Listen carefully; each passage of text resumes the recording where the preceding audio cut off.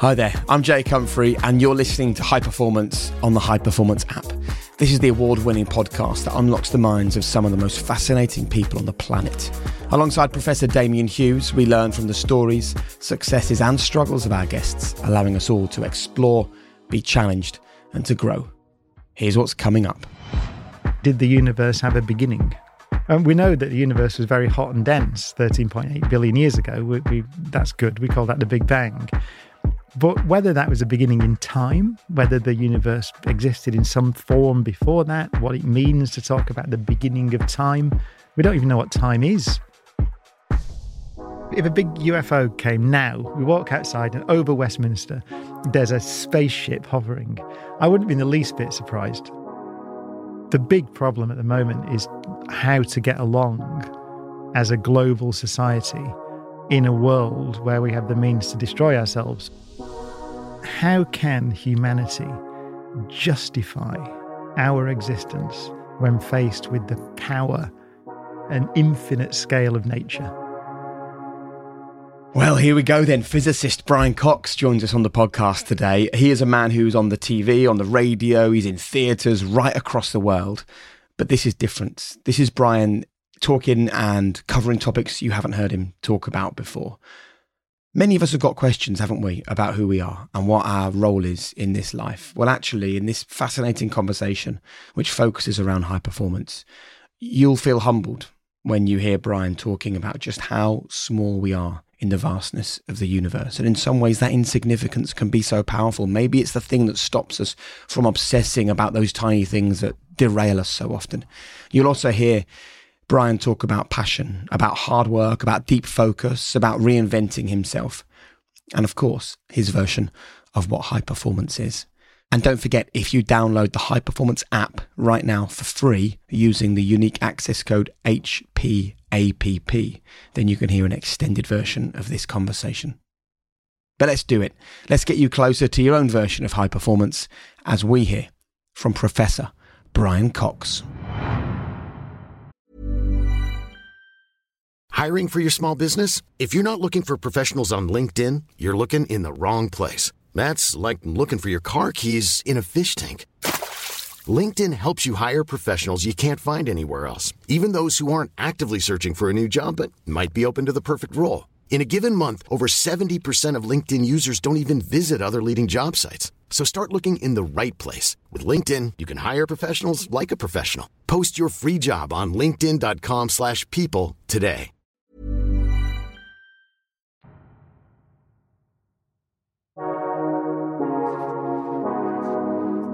Brian, welcome to High Performance.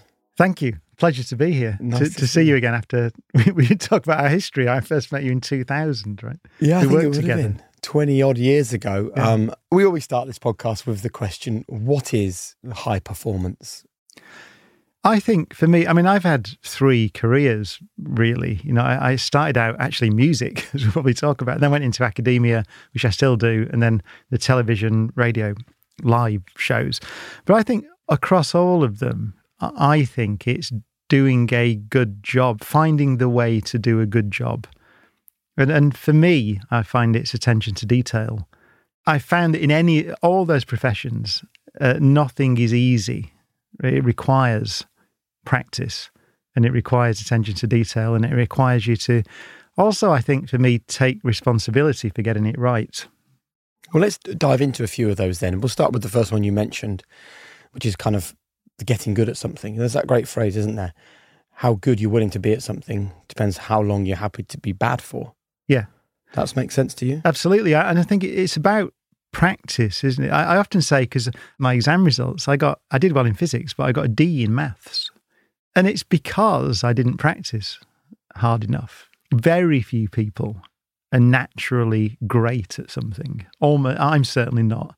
And I suspect most people you've had on this podcast, there's the odd Mozart or Messi or something like that. But most people, I think, have maybe a bit of an aptitude for something, but it's mainly about practice. And I found that with maths, definitely. I found it with music, and I found it with making TV programs as well. Now, I've heard you interviewed before, Brian, where you've said that That kind of message, I imagine, was being drummed into you by your parents, and now you're the father of a 14-year-old son. How do you get kids to understand that you've got to put the effort in to get good at it without having to go through that bitter experience of getting a D? I'm not sure if you can. I mean, if you're lucky, your kids will find something they like doing. And actually, with my son, he's playing guitar. So he the moment he started playing guitar, he's been practicing over and over again. He picks it up and he practices, and he's getting good at it. And so that wasn't me. You know, I think, you know, most parents will say you can't force your children to be interested in something. It just doesn't work, right? Very rarely. But you can hopefully give them the encouragement when they find the thing that they're interested in. And I hope then that he's learning a more general lesson, which is actually the more you practice and the more work you put in, the more enjoyable it is, the more you enjoy it, the better you get at it, the more you enjoy it, and there's a virtuous circle. And I really think that applies to virtually everything that we do in life. But I think you have to find it yourself. Would you tell us a little bit about how people listening to this can go and create a fertile environment where people can discover those interests and stay with it? I mean, when I was growing up, I mean, there wasn't any overt pressure. I remember really vividly, actually, because I think my mum and dad probably thought, I mean, we went to the same school, right? Yeah. Which it's in Oldham. And they probably thought, well, I'd do okay and maybe I'd go to university. No one had been to university. They hadn't, right. But thought I'd do well and I'd probably go to university. And then when I was about 14 or 15, I discovered music. I'd always been quite interested. And started a band with a friend of mine who lived just up the road. And they didn't stand in the way of that. They probably were quite nervous about it, you know, because they had no connection with music and they just thought, you know, what is this thing? But they enjoyed it, and they didn't, first of all, they didn't stand in the way, and they encouraged it and tried to sort of facilitate it, I suppose. And indeed, when I was 18, then I joined this band, and we got a record deal. So I was essentially thinking it was a gap year, to be honest. That's the way I'd sold it. Anyway, in my memory, I'd said, you know, I'll just do a year, right? And then I'd applied to go to university, but I hadn't actually got in to do physics because I got a D in maths. So I'd got in to do something else. I think it was engineering or something, right? Which is great to do, but it wasn't exactly what I'd wanted to do. And then that turned into 5 years of being a professional musician. And then at that point, I thought, no, actually, I want to do astronomy. I'd always just wanted to be an astronomer, really. Right. But when you go to the careers people at school and say, I want to be an astronomer, at that time, anyway, in the mid-1980s, they're like, no, don't be silly. Just you can't do that. What are you talking about, astronomy?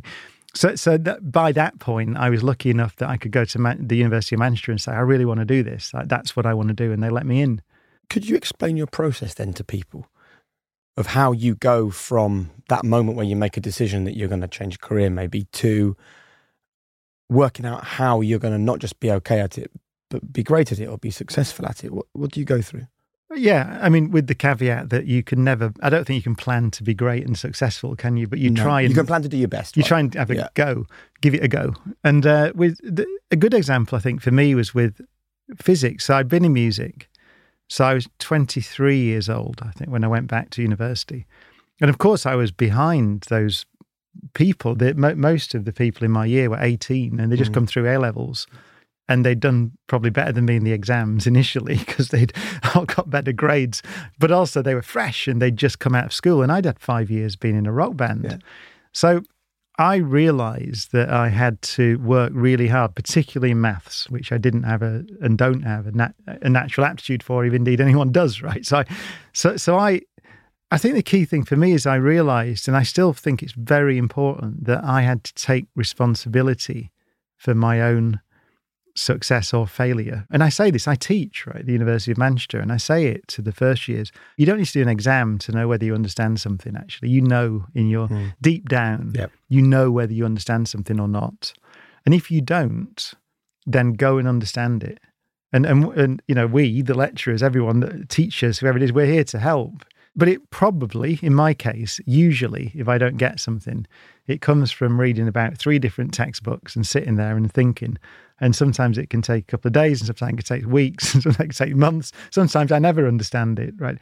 But it's going through that. For me, it's really important to take responsibility for your own, in this case, understanding something, being able to understand some bit of physics.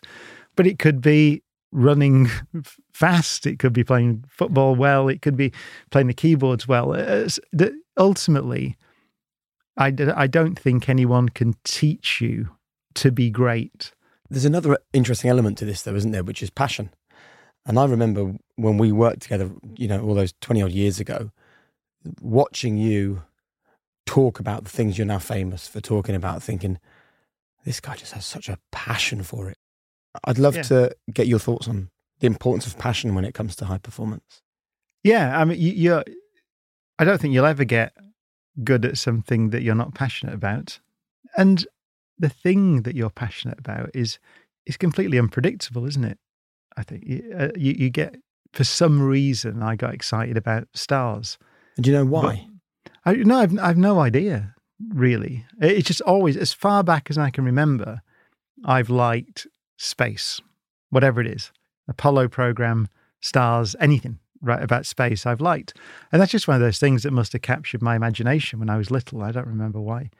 When you go into the television business that we're in, having is it confidence? What is it? To just displaying your passion, just saying, well, I'm not trying to be, I'm not going to try to be professional. I'm not going to try and break these things down and try and deliver it in any way that you would be taught to deliver things as a television presenter. In that, I'm just going to say how I see it. This is what I find exciting about that, and so I'll just talk about that. That's what I've always done that, because I don't really see any other way to do it. Partly, actually, probably because I've never seen myself. I've never been interested in being a television presenter or seen myself as having that as a job. I've always seen myself as a physicist who was fortunate enough to get offered a few of these television programs to present. What's the passion there then? Is it sharing with other people what you know? Is it seeing other people get interested and excited? I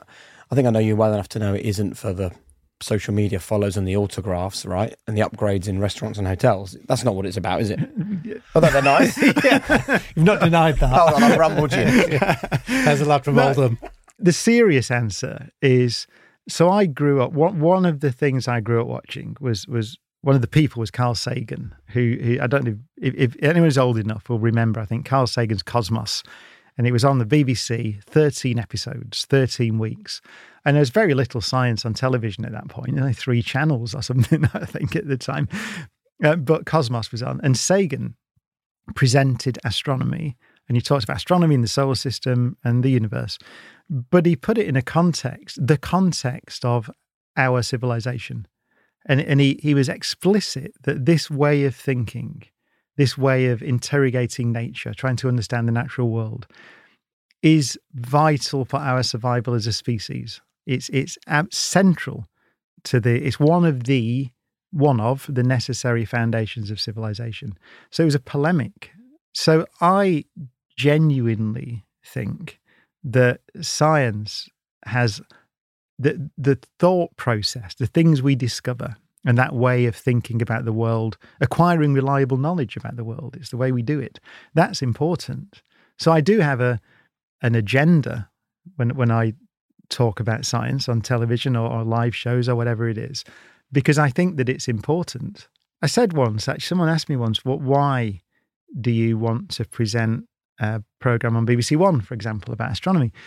And I said, I think science is too important not to be part of popular culture. So I really believe that. So if you believe it and you get a chance, look again, you get the chance, the platform to do it, then it would be ridiculous not to try and take that. Right? I do think that scientists, if they want to and get the chance, have, in some sense, a responsibility to talk about it. Because, and there are obvious things we could talk about. One topically, actually, is Oppenheimer. So I don't know if anyone's seen the film. I think it's a masterpiece, Oppenheimer. And I was interested in Oppenheimer. I got interested in him as a character quite a long time ago because I discovered that he gave the BBC Reith Lectures in 1953. and they've almost been obliterated from history because they're really hard, and so we don't tend to think of it. But in those lectures, when I found them, I saw this scientist who obviously, famously played a role in developing the atomic bomb, so in delivering the means by which we might destroy ourselves as a civilization. And he obviously knew that, and it tortured him. So that what that made him do was think about how we might avoid doing that. Yep. Right? So he started thinking about politics and society and civilization. And are there any lessons from this tremendously successful approach to acquiring reliable knowledge, which we call science? Are there any lessons that we could apply in wider society? Certainly wasn't saying that scientists should run the world, right? He clearly decided that was a bad idea. But some of those lessons, you might call them transferable skills, which perhaps goes back to the heart of what we're talking about, are important, I think. And one of them is not kidding yourself, not deluding yourself into thinking that you understand something. So really understanding that the world is very complicated, and there are many ways of it's difficult to understand a black hole, right? A collapsing star, but it's also difficult to understand how to run a society. It's really tricky. So there aren't simple answers. When I got the opportunity to talk about science, in my mind, that I enjoy talking about it. I think it's wonderful. I get excited about talking about these big ideas. But also in my mind, there was also the things that Oppenheimer and Sagan, Richard Feynman and other of my heroes had also said, which is that there is a responsibility to talk about this way of thinking and the things we've discovered. Which leads us into one of the areas that I think you're masterful at, if you don't mind me saying, is overcoming a common trait that you see with lots of intelligent people, the curse of knowledge, that you know an awful lot, but your ability to translate that knowledge and make it accessible to 7-year-old children or to a mass audience on the BBC is a unique skill set in itself. And I'm interested in exploring, how do you go about being able to communicate these complex, difficult ideas in a way that people can understand and start to get to grips with? You know, in part, it's about that. We talked earlier about honesty, being honest with yourself about how difficult it is to understand some of these concepts. So if you've been through the process, and I find this, I'm quite slow quite often. I don't understand. Oh yeah, that's it. Then what I do usually is just talk about the way that I understand something. And it's quite often the way that a 7-year-old would understand something, because you've been, I find anyway, if you're honest with yourself, then if you really do understand, if you really deeply get something, you've been through that process. So you've seen how difficult it is. And it's almost always difficult, right? So you're not going to wave your hands around and obfuscate and say, when you see someone doing that, and you see it at university, you know, I saw it with people who taught me, you can tell when they don't really understand something because they fall back on jargon and so wave their hands around and go, and usually that's because they've not been through that process, and they're sort of not tricking you, you know, but it's probably that they're tricking themselves into thinking that they understand. Comfortable saying, I don't know. I don't know the answer. This is the basis of science. It's fundamental. I mean, Richard Feynman, we mentioned, so Feynman, Nobel Prize winning physicist, also worked on the Manhattan Project, actually. One of the greats, a great teacher as well. And he called science a satisfactory philosophy of ignorance, right? And it's a really deep point, actually, because he meant that all knowledge starts from the individual, accepting that they don't know. You start with, I don't know how that works. I don't know why the sky's blue. I don't know why the leaves are green. I don't know why the universe is the way that it is. You have to start from that point. And then you try to build a reliable picture. It's a model of the world in your mind. But being a scientist, of course, it's about doing research. And that means that you're going to the edge of knowledge always and being extremely comfortable standing on the edge of the known, the dividing line between the known and the unknown, and trying to find out a bit more. So you have to be delighted to not know in order to make any progress. And I think that's a skill. It's about jettisoning any fear of the unknown. And I think a lot of time we get into a lot of arguments, as a society about things that are pretty unknowable. Well, unknowable at the moment. We don't know. So even basic things like, did the universe have a beginning? And we know that the universe was very hot and dense 13.8 billion years ago. That's good. We call that the Big Bang. But whether that was a beginning in time, whether the universe existed in some form before that, what it means to talk about the beginning of time, we don't even know what time is, right? We don't know. We've got some sense, by the way, that it might be built of smaller things, but we can leave that alone. So, but the thing is that it's key, isn't it? Because a lot of people talk with great confidence about, I know how the universe began. I know why the universe began. The answer is nobody knows. We don't know yet. And that's interesting and exciting. Yeah, we're all making it up. And I think it's really powerful. If you can sit here and say, I don't know, then that's great for everyone. Yeah, and if you think about it, so we do accept in certain professions that it's good to know what you're doing. Like, for example, flying a plane. Yeah. So being an airline captain. Doing an operation. A surgeon, the designer of a nuclear reactor. There are things where knowledge, and experience are valued. If you look at how our knowledge, and I used the term before, reliable knowledge, how that knowledge was acquired, it was acquired by people starting from the basis they didn't understand. And then the moment, this is critical in science, the moment that some new data appears, some new evidence, some new observation comes in that conflicts with your picture of the world, then you start to be interested. You start to be excited. You go, well, if I'm wrong with my picture, then I'm delighted because I've learned something. I can rule that picture out. And then I can go on to a new picture. So you have to be delighted when you're shown to be wrong because you've learnt something. And that, of course, that does apply. I mean, that's how we have reliable airline flights. Right? That's what pilots do. The airline industry knows this. When someone makes a mistake, comes from failure. A mistake is analysed and in detail. You're not supposed to point the finger and thing in those industries. You're supposed to find out how not to do it again. It's like building a bridge, right?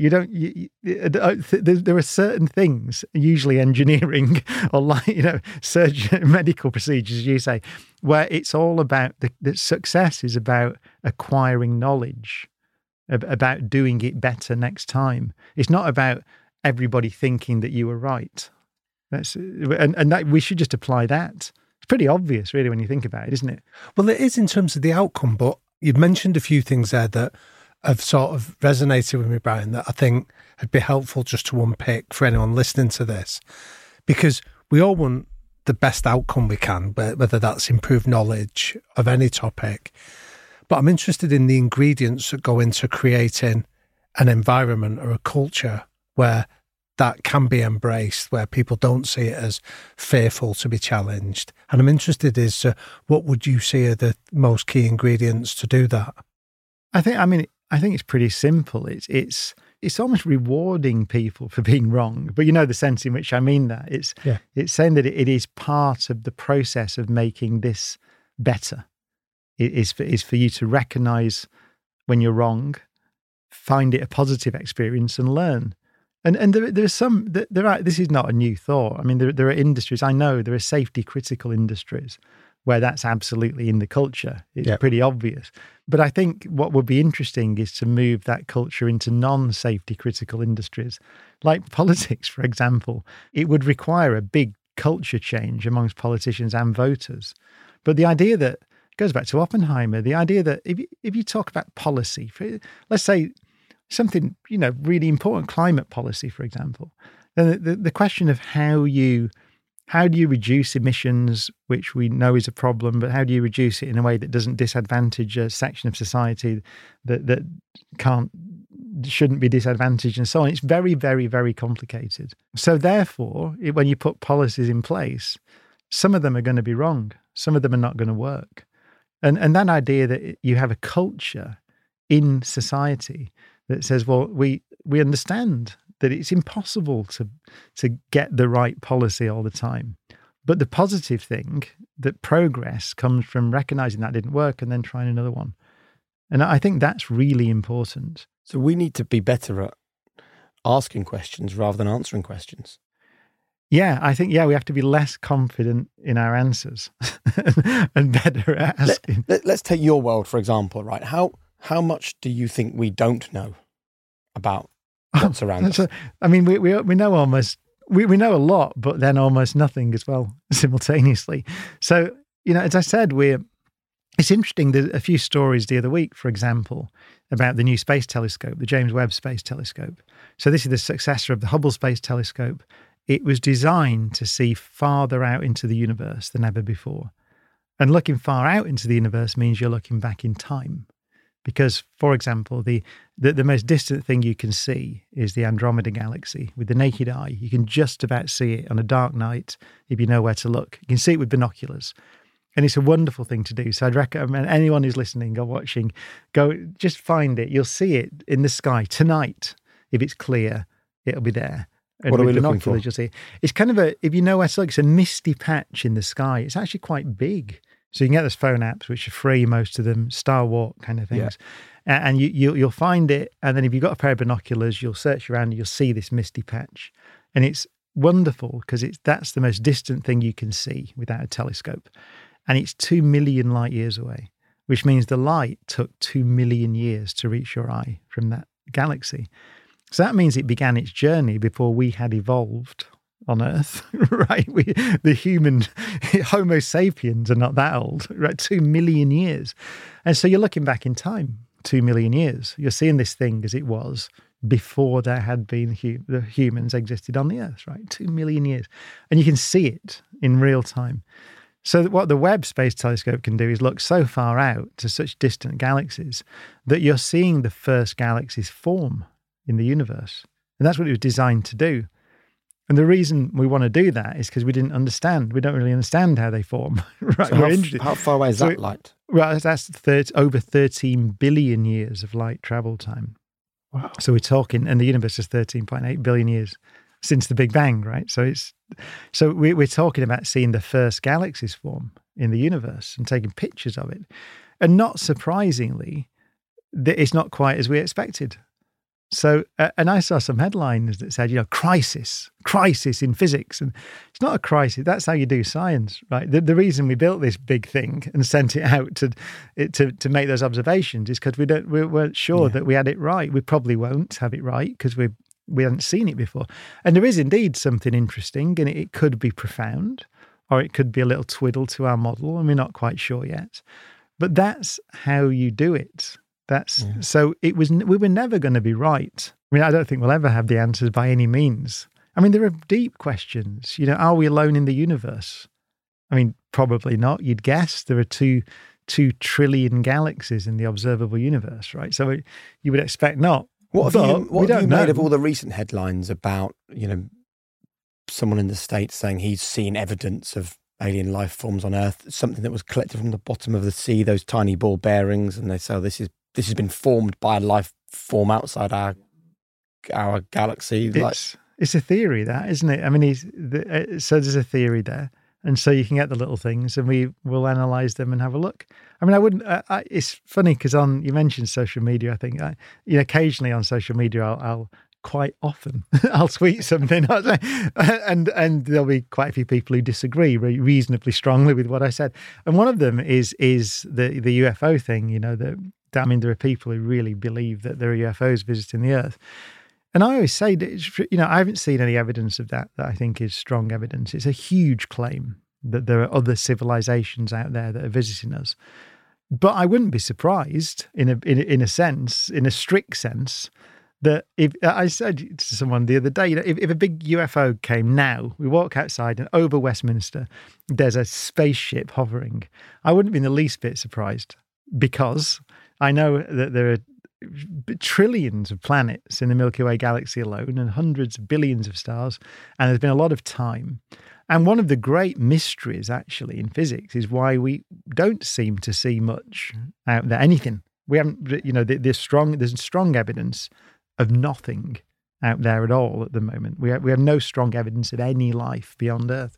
And that's a puzzle and a paradox. It's about, with those claims, you don't rule them out. If someone says, well, I found this thing at the bottom of the sea and I think it's really weird, then the correct thing to do is go, okay, we'll put it in a lab and get an electron microscope and prod it around and find out just how weird it is. And nature, Feynman again said, the thing to remember is nature does not care at all what you think. It doesn't matter who you are or how famous you are, how many letters you've got before or after your name, whatever. It doesn't matter. Nature just is. So if indeed an alien spacecraft crashed into wherever it was that they found these things 1 billion years ago and left all the fragments there and we've dug them up, then that's interesting, isn't it? But that's it. Oh, very. That's, but if it didn't, then that's also interesting, because then we get a profound puzzle about why there don't seem to be many civilizations around. Our next partner, you won't be surprised to hear, is AG1. Look, we've been working with AG1 for months and months now, and it is something that for me is a non-negotiable in my day. One scoop first thing in the morning, and I've got 75 super high quality vitamins, minerals, and whole food sourced ingredients inside me. And I honestly believe it increases my immune system, improves my mood. I think I sleep better. I've got more energy. I've told you this so many times over the last year or so that I thought I would invite someone onto my podcast, making their high performance debut, to tell you what she thinks of AG1, because we take it together. It's my wife, Harriet. Hey, Harriet. Hello. So this is totally unnatural for her, but she promised me that she would give it a go because she loves it as well. So what do you think of AG1? I personally love it. I'm a mum of 2 small children, and with you being away a lot, I honestly think AG1 has been so good for me.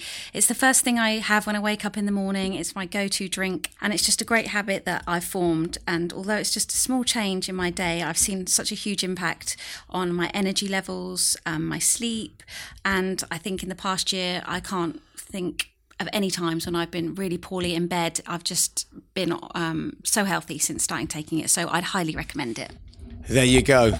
If you don't listen to me, maybe listen to my wife. And if you're interested in getting involved in AG1, if you want to take ownership of your health today, then why not give it a go? AG1 are offering you a free 1-year supply of vitamin D and 5 free travel packs with your first purchase. Just go to athleticgreens.com/high performance. That's athleticgreens.com/high performance. Thanks, Harriet. Thank you.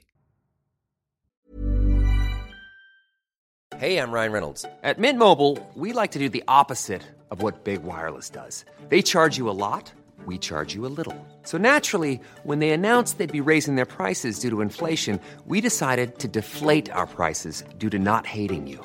That's right. We're cutting the price of Mint Unlimited from $30 a month to just $15 a month. Give it a try at mintmobile.com/switch. $45 up front for 3 months plus taxes and fees. Promo rate for new customers for limited time. Unlimited more than 40 gigabytes per month. Slows full terms at mintmobile.com. Hiring for your small business? If you're not looking for professionals on LinkedIn, you're looking in the wrong place. That's like looking for your car keys in a fish tank. LinkedIn helps you hire professionals you can't find anywhere else, even those who aren't actively searching for a new job but might be open to the perfect role. In a given month, over 70% of LinkedIn users don't even visit other leading job sites. So start looking in the right place. With LinkedIn, you can hire professionals like a professional. Post your free job on linkedin.com/people today.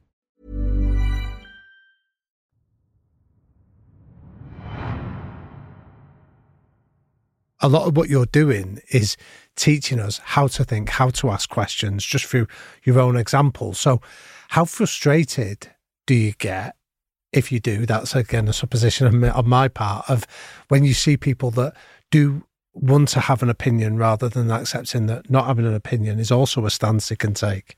Yeah. I mean, it's about, it's about, I think, looking at not only the evidence, but our understanding, by which I mean our culture, our civilization's understanding of something, and then trying to work out. Sometimes you have to have an opinion. That's what we talked about policy earlier. So that it's difficult being a politician, to be fair to them, because someone has to make a decision. You have to do something. So you have to make decisions based on incomplete data. So you can have an opinion and say, well, this is my best guess, let's do that. The key point is if it starts to look like that was the wrong best guess, then, as I said before, maybe it's too much to ask people to be delighted when they're wrong, but ultimately that's what I mean. You say, well, it's good. Okay, so that's not the way to do it. Let's try something else. And so I think that's the point. We all, obviously, you can't sit there and just have no opinion about anything, because then we'd still be in the cave then, wouldn't we? Because no one would have. You see, I think opinion is fine and knowledge is great, but I love the Grayson Perry quote, hold your beliefs lightly. Yeah. So you can really believe, and really passionately believe you think you have the answer, but hold that lightly. And if someone comes along and offers a different opinion, you'd be foolish to ignore that. Well, yeah. And on that, actually, going back to Oppenheimer, he gave this wonderful example in his Reith lectures about how nature can help you think like that. And it was about an electron, because he did this in the 50s. And so quantum mechanics was really new then and really widely debated. What does it mean? We're still debating it now, right? But he said an electron. So sometimes it behaves like a point-like thing, like a grain of sand. And that's probably, if I said particle to you, you think grain of sand, right? Thing, little thing. And sometimes it behaves like that. But sometimes it behaves like this wavy, extended thing that fills the space that it's in. And sometimes that's a way to think about it. But he said, actually, though, neither of those is right. They're both sort of attempts to understand this very complicated thing that behaves in a very complicated way, right? So you need both pictures. So you need to be capable of holding two ideas in your head at the same time that appear contradictory. It's a wavy, extended thing. It's a little point-like thing. But then he said, so it is with a society. So let's think about human society. We all go to work and we want to look after our family, and we have and keep some of our money and those things, and we're individualistic. We're individuals, right? So we care about our individual lives. But also, we all care about our society. And so we want to give some of our money back and pay our taxes and do things, and we understand that society is important. So you have the two things there. You have the needs of the collective, the society, and the needs of the individual. And of course, neither of those. He called them, actually, I think, he called one communism, because he was in the 50s and he was having problems, and McCarthy was going to go after him and everything. So communism and conservatism, or libertarian, what I mean? It's left and right? And of course, his point is that these are necessary but not sufficient pictures, that humans and human societies are very complex. So there isn't a right way. Communism isn't right, and conservatism isn't right, and liberalism isn't right. These are not right. Marxism, whatever, you list them all. They're all different, necessary views trying to understand how a society works. And it's actually, what he's saying is that centrism, sometimes it's a nasty word, centrism. People don't like it. They think it's a compromise. We're compromising. We're neither one nor the other. It's not. Oppenheimer was saying these are all, you have to hold all these ideas in your head because it's really complicated. So this idea that you're trying to run a society, bearing in mind that there are lots of contradictory views apparently, and contradictory opinions, and someone has one opinion, someone has another opinion, that's a feature of society. So we're not supposed to choose. We're not supposed to say you're right, so you're correct and you're not correct.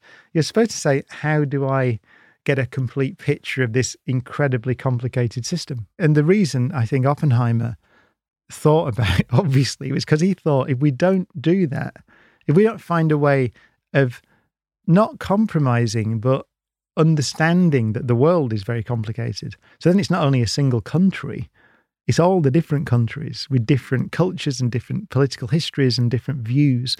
If we don't find a way of stopping arguing and trying to find a way to make that work, I've just given everyone the means to destroy themselves. So I personally have delivered the atom bomb.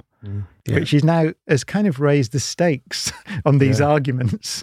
This is the 50s. It's the middle of the now Cold, we're start of the Cold War. About AI being the kind of modern version of that atom bomb. Every time I open a newspaper or read something on the internet, it's like AI is going to end civilization, isn't it? We're having the same conversation again all these years later. Yeah. So there will be, whether that's the threat or, there's obviously, there are threats from all over the place. I still think the threat is probably human stupidity. The possibility that someone will just press the button still. We grew up with that. So it's interesting, actually. If you grew up in the 70s and 80s, you grew up with the world's going to get destroyed by nuclear bombs. They're all there. They're still there. And you still have the same kinds of problems and obviously international tensions. And so I think, for all the existential threats, the big problem at the moment is how to get along as a global society in a world where we have the means to destroy ourselves. So it's not just a fight in a pub. It's exchanging nuclear weapons if we're not careful. So what's been the biggest thing that you've changed your mind on then, that for you personally, that like away from physics or your professional life? It's a good question, that. I mean, I think in politics, so I've been through a long learning process for something I didn't agree with. So let's say Brexit. So let's be careful talking about Brexit, but it's something I didn't agree with. And so I've learned to try to understand why a majority of voters voted for it. It's not because they're wrong, right? Even though I don't agree with it. It's like, what is it that is wanted? Why would someone come to the opinion that doing something that I think is the wrong thing to do is the right thing to do? And perhaps it is the right thing to do. So what is the data that might come in that would say to me, well, actually, no, I was wrong there. I'd be doubly delighted to be wrong on that, by the way, because I want the country to do well, because I'm in it, and this is where I grew up. So that's an example actually of where I am actually. Although some people listen to this, if they watch me on Twitter occasionally, will go, or whatever it's called now, we'll go. This is just not. It's not. I'm looking for evidence that I'm not right, and there's a route to a better future through, outside of the European Union. That would be an example. And we've talked in great detail about, holding beliefs lightly, looking to push the boundaries, being humbled by what is around us, being okay with failure because failure is growth. And I hear you talk often on these kinds of subjects because this is your area of expertise and you're amazing at it. But I don't hear you very often talk about how that informs your life as a father. I'd love to hear what you say to your boy about keeping him going in the right direction, or the things that you share. Well, I say that it is so unlikely. First of all, it's unlikely that you exist, which is a big point, and it's kind of obvious. But secondly, it's quite unlikely that you exist in a time and in a place where you can actually, in his case, spend the time learning how to play guitar, if that's what you want to do. It's astonishing. And so it would be ridiculous if you just didn't find anything, didn't do anything, just coasted through life, not noticing that you're fortunate. In a very profound sense, by the way, you're even fortunate to exist. But and also, I think in scientific terms, actually, it seems to me that we live in this baffling, astonishing, and beautiful universe. And it seems to me that not making any attempt to understand it in some way, and it might be understanding it in different. It doesn't have to be doing mathematics and doing physics, but just notice something is worth pursuing and being interested in. I think that's the foundation, actually, and just notice that there's something worth being excited about, whatever it is. I think that's why you do so much of what you do. Many people would be successful and write a book and stop, or do a bunch of TV shows and think, I've done enough of that. Yet you don't stop, and doing live experiences for people, I know is something that you're really passionate about. I wonder whether if we talk about, we mentioned passion, I wonder whether for you it really is just igniting fires inside people to go and explore. Yeah, and also me, actually. So I like learning curves, which we haven't really talked about, actually. So I like I'm doing sort of live shows. So I've done these big live shows kind of on my own with my friend Robin Inson, who's a comedian. But now I'm doing some live shows with a symphony orchestra. We did it at Sydney Opera House in December. And it came up, the opportunity. And there's a great conductor, actually, Ben Northey, who's a conductor in Australia and New Zealand. And he had said to me, there's this music, it's Strauss. So everyone knows the start of 2001, that thing, the start. Well, that's part of a 20-odd minute piece of music, and no one ever listens to the rest of it.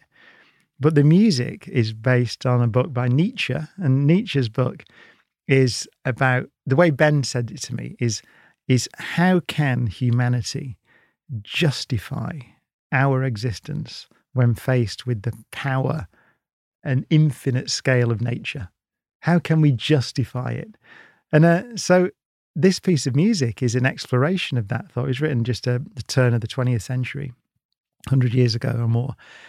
But it's an exploration of that idea, but musically, based on this philosophy work by Nietzsche, famous book.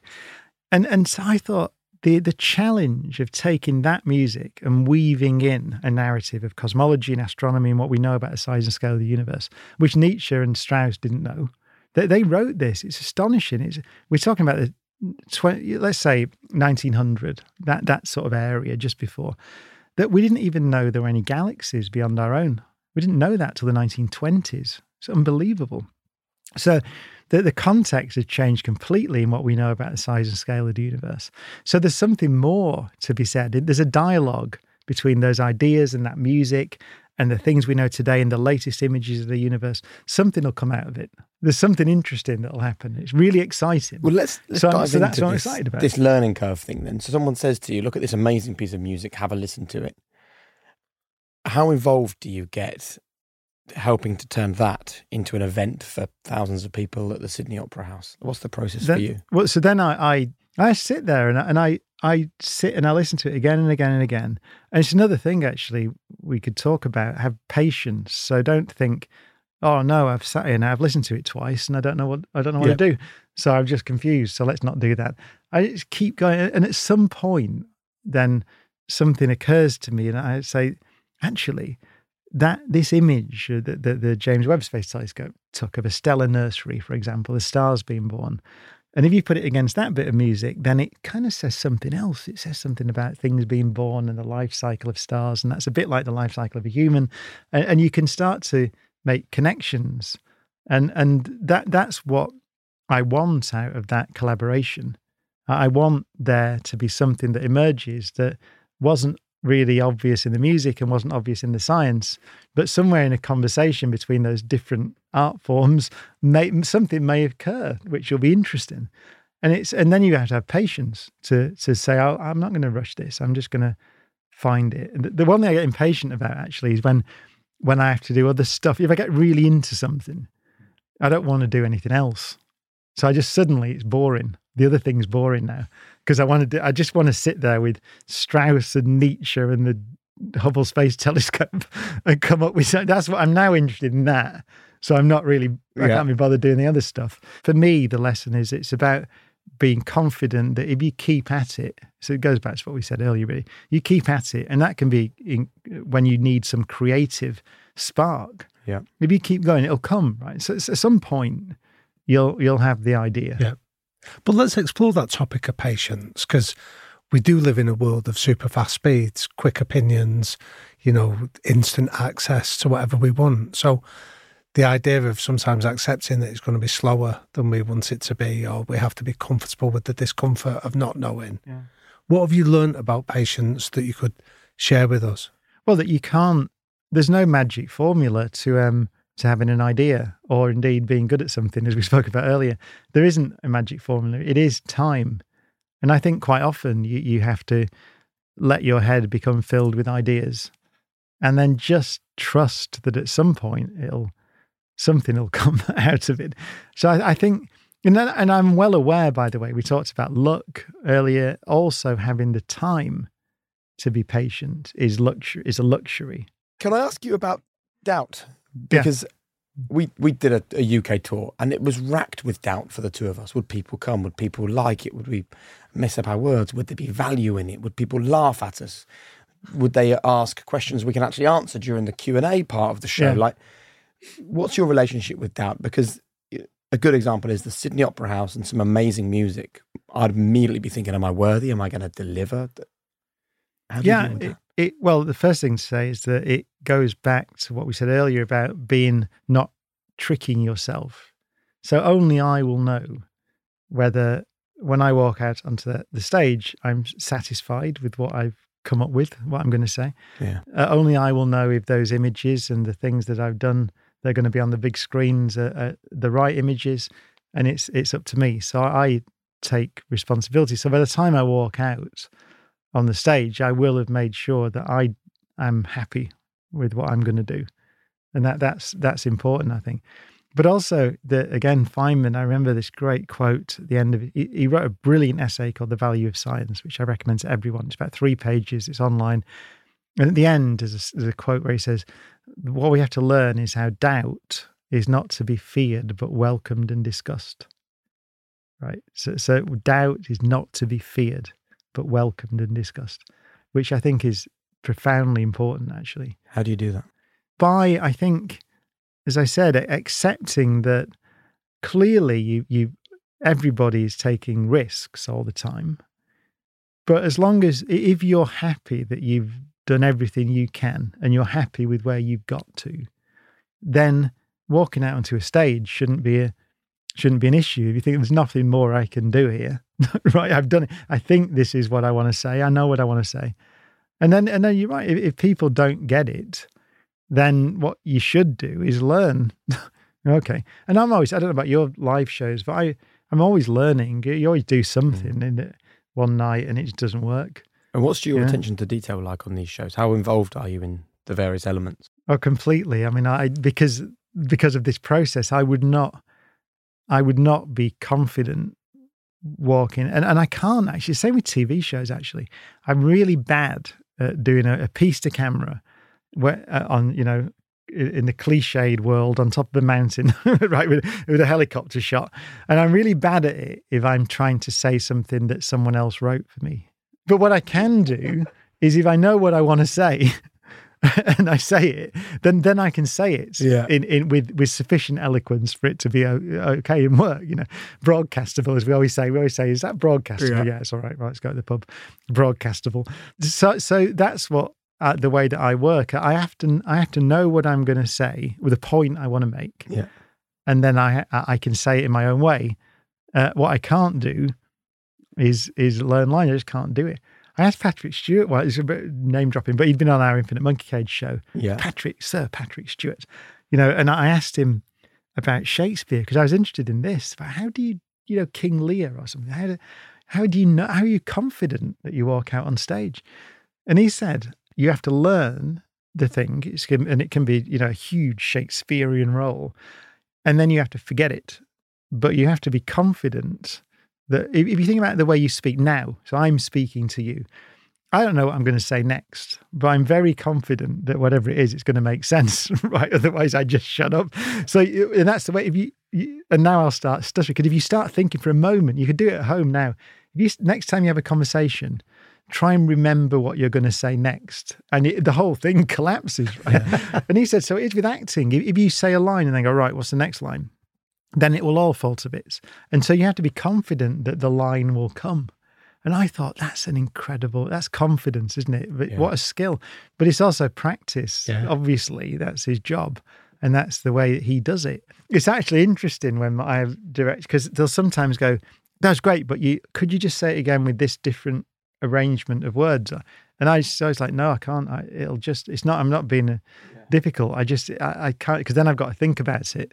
And then it'll fall to bits. I can't do that. I'm not good enough at that. As a scientist that's always open to the possibility of new information, new evidence, challenging your view, how do you get comfortable with just being good enough? Like where you leave something and just walk away. You're not constantly trying to refine it. So like the show that you're doing in Sydney. It's a great question, that, because the other thing, which we haven't talked about in let's say creative industries, writing a book or a piece of music, being in a band, writing a song, is actually finishing it. Yeah. And it's the same in science. It's that I often say to students who want to do a PhD, I think doing a PhD is wonderful. You grow intellectually and as a person hugely, because you have to produce a new piece of research, but you've got to write a thesis. And so you've got to stop and you've got to write this thing, which is new knowledge, a contribution to knowledge, and you've got to know when to do it and you've got to finish it. And that's the hardest bit of all. And actually, in the bands I've been in, the great songwriters, Peter Cunner from D-Ream, for example, the band I was in, he would say this: the craft. Some of it's inspiration, right? And so you have a little, you write a great thing. Things can I get better, right? You get this great thing in your head, but turning that into a 4-minute pop song is the professional bit. It's the craft. So you're right that you've got to stop and produce something at some point, and that's a judgment call. I think we'll all know in our lives, that there are things where you just keep going, that little project, and you never quite do it, you never finish it. So I agree, that's a skill. You've got, it's discipline that you've got. So what's your cut-off then? Like, what do you have? It's usually that we've sold the tickets for this gig. Right, okay. It's happening tomorrow. Yeah. Is there any other methods that you use? Yeah, I don't like the pressure. I like a deadline, but I don't like the pressure of the deadline. So I tend to try and overwork on it early. And I always did this actually in doing exams at university as well. I wasn't one of those persons who I didn't like to cram it all in. I like to be relaxed. Yeah. So I like the deadline in 3 months' time, and then I will do most of the work in the first month. Actually, that's the way that I work. You know what? Because then it gets better. Then you get the great ideas when the pressure's off. When you've got the framework and you go, okay, right, I've got it. That'll work. Then it gets a lot better. We're about to do our quick-fire questions. Before we do, one of the common traits we found on this podcast is optimism. High performers tend to be optimists. No matter what's happened today, yesterday, they think tomorrow is going to be great. You know so much about the universe, and as you've admitted, you know so little about the universe, as everybody does. Where are you regarding our future? Are you optimistic? Yes. We've avoided destroying ourselves so far. Yeah, I'm worried about it, because I'm worried that it seems to me that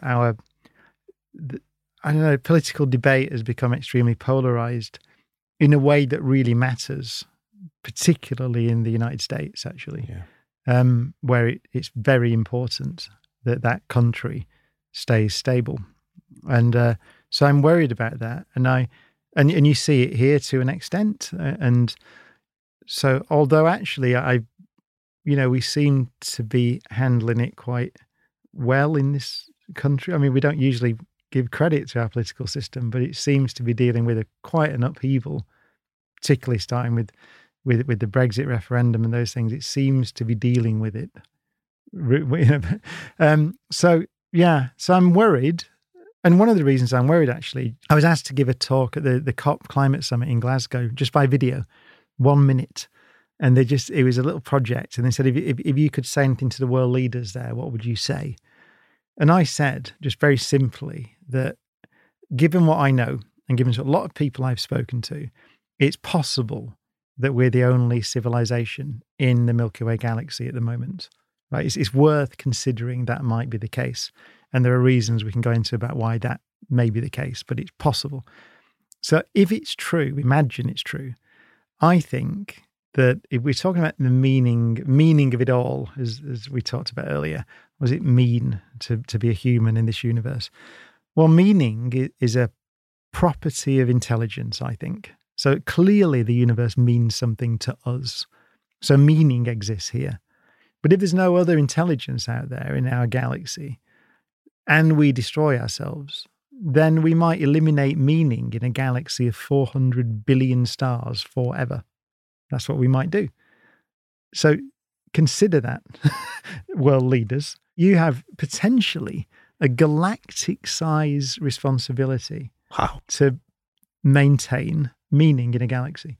That's why it bothers me, because I think that's true. So I think what we do here will have ramifications in that sense, way beyond the shores of our own planet.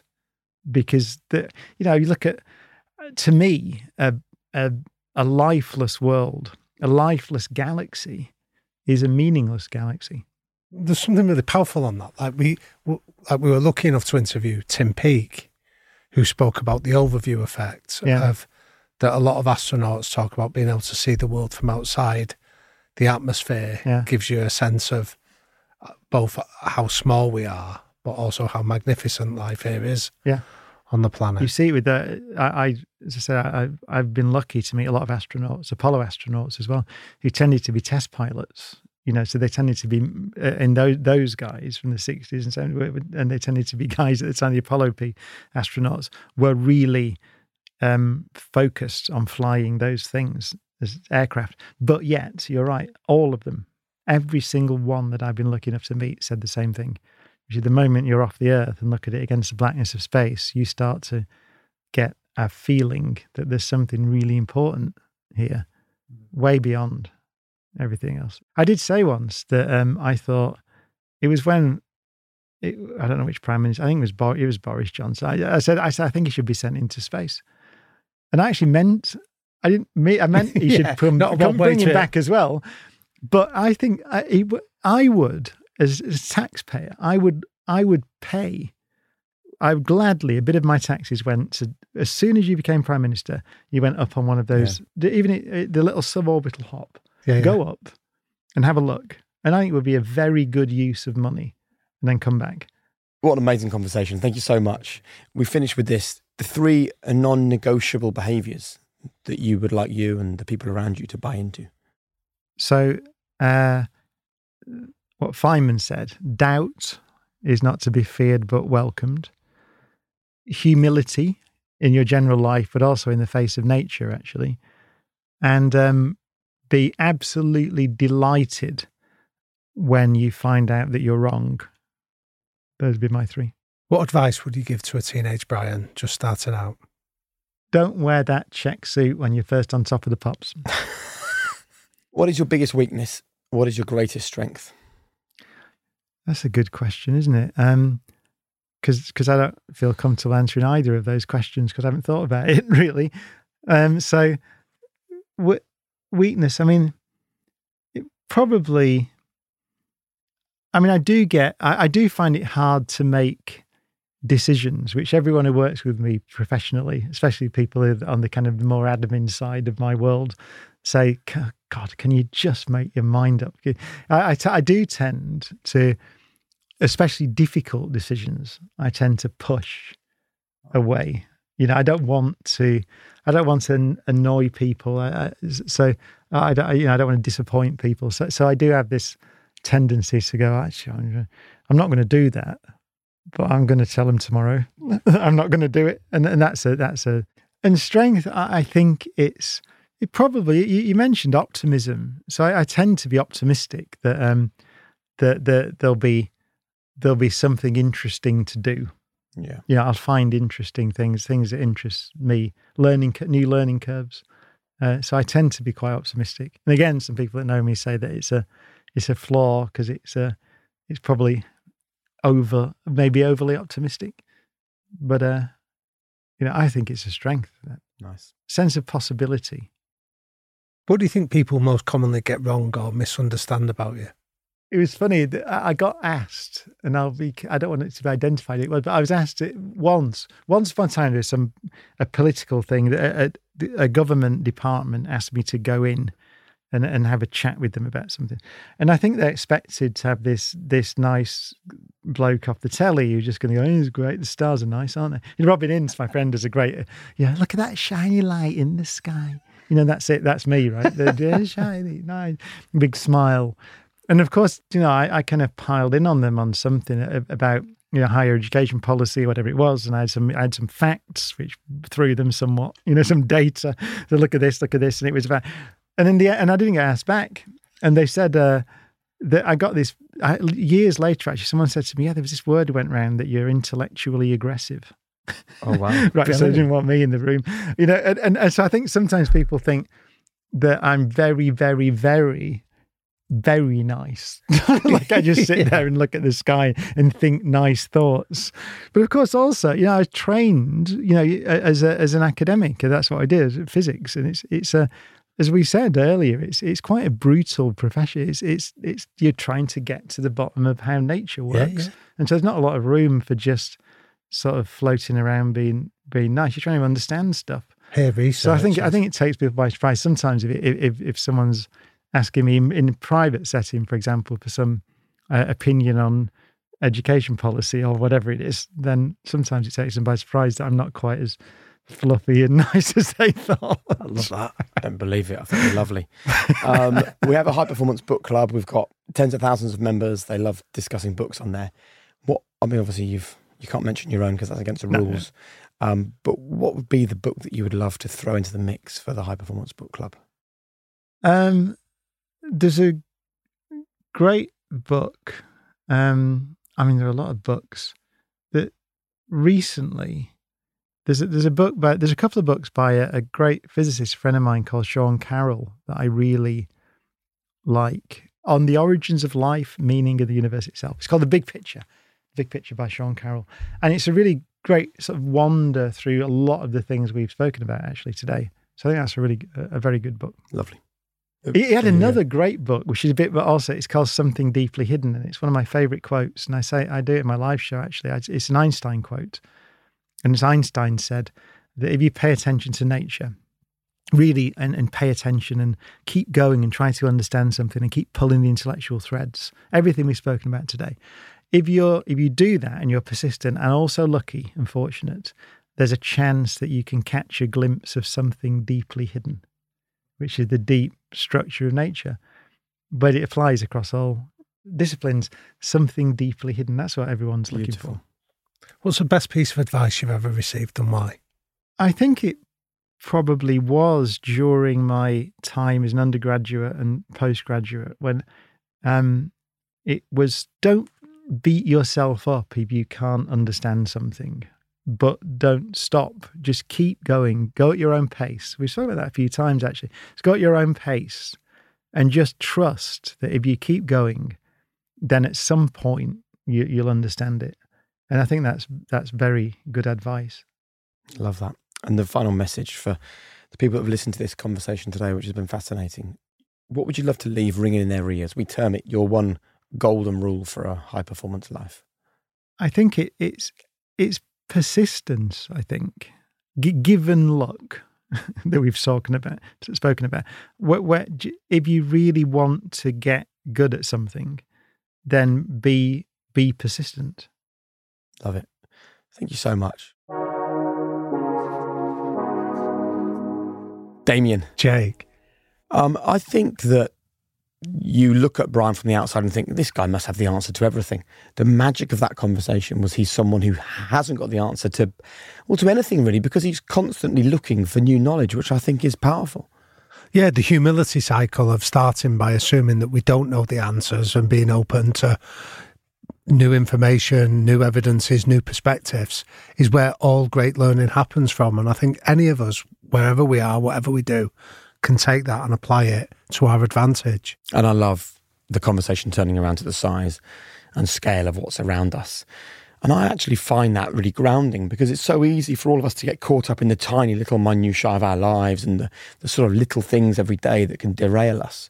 But as soon as we realise actually that we are a tiny pinprick in the size and the scale of the universe, then I think it puts things in perspective to a certain extent. Yeah, and like we touched on at the end with him, the overview effect is it's a psychological description of what many astronauts go through. Just the ability to put your life in perspective gives what many astronauts describe as a sense of calm and almost a transcendence to getting caught up in the little things. Is as a consequence of that. Now, we might not all be lucky enough to go into space, but we can all take that learning and try and apply it and just see that often when we give ourselves a sense of perspective, that's the best way and most effective way of overcoming any difficulties. And in terms of his broadcasting career, I mean, I love the fact that he can't share lines written by somebody else, because being a broadcaster is about being authentic, right? So he is totally authentic, which is why he's been so successful as a broadcaster. But I think the other thing is we live in a world where people don't talk often enough about how hard you need to work to be at the top of your game. And he was very clear with us that he has incredible attention to detail. He looks at things really early on, gets them right, allows it to kind of fester in his brain for a while to make it even better. Like, he doesn't stumble into high performance. He carefully plans and plots his way towards it. Yeah, but I'd encourage anyone listening to that to go to the start of it, of being comfortable with discomfort. He's not rushing the process. He accepts that it is a process that takes time, and we'll all go at our own speed and our own pace to get there. But you have to be comfortable with that. I really enjoyed it, mate. Thanks for your... Yeah, me too. Thanks, mate. Thank you, Brian. I really hope you enjoyed that. Don't forget, for an extended version, download the High Performance app right now. You'll hear Brian talking about even more topics. You can download the app for free from the App Store, and you've got a unique access code. HPAPP will get you access. You can also watch these conversations on YouTube as well. Join the tens of millions of people who are absorbing the content there. But look, just huge thanks to you for growing and sharing this podcast among your community. Please continue to spread the learnings wherever you are in the world. Remember, there is no secret. It is all there for you. So chase world-class basics. Don't get high on your own supply. Remain humble, curious, and empathetic. And we'll see you soon.